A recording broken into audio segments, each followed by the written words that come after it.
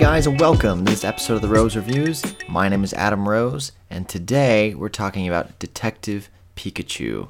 Now, if you haven't seen or heard about this film, this is basically based off of the video game Detective Pikachu, which I have never played, but it's set in the Pokemon world.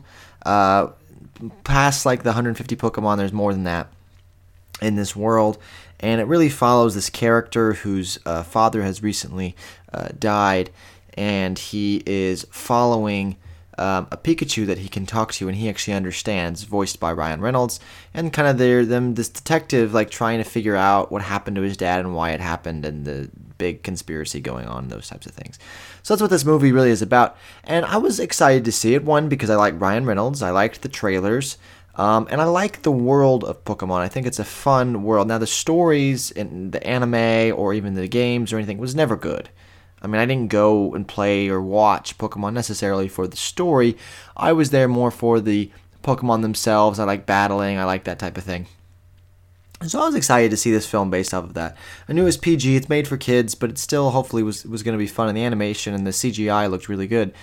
And coming out of it, I had a good time. It's definitely not made for everybody, and it's not gonna change your mind about Pokemon and oh my god, I love it now. It's just like, if you're a fan of Pokemon and you like the characters and the way they look and those types of things, I think you'll have a kick out of this film. But the problem I have with this film is it's not made for the casual fan. It's not really, because the story's not very good, honestly. It's just not. It's very predictable. It's not very good. The dialogue is not that great. The acting is really subpar in a lot of places.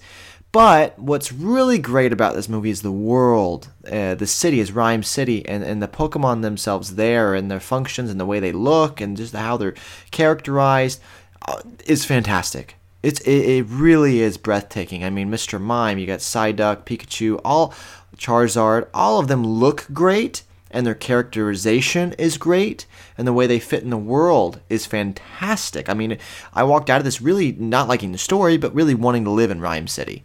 The city itself is so cool. But where this really falls flat is in the story. It's very predictable. It's very basic.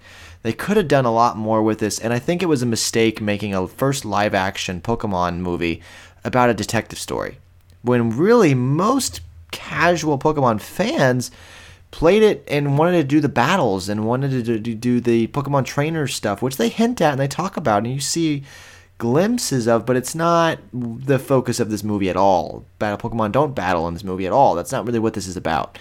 This is about this boy finding out what happened to his father with a Pikachu that he can understand and talk to. That's what this movie is about. So I think it's going to let people down in that regard. But look, if you're a casual Pokemon fan and you just want to see some Pokemon do some cool stuff and see them in the real world, this is fun.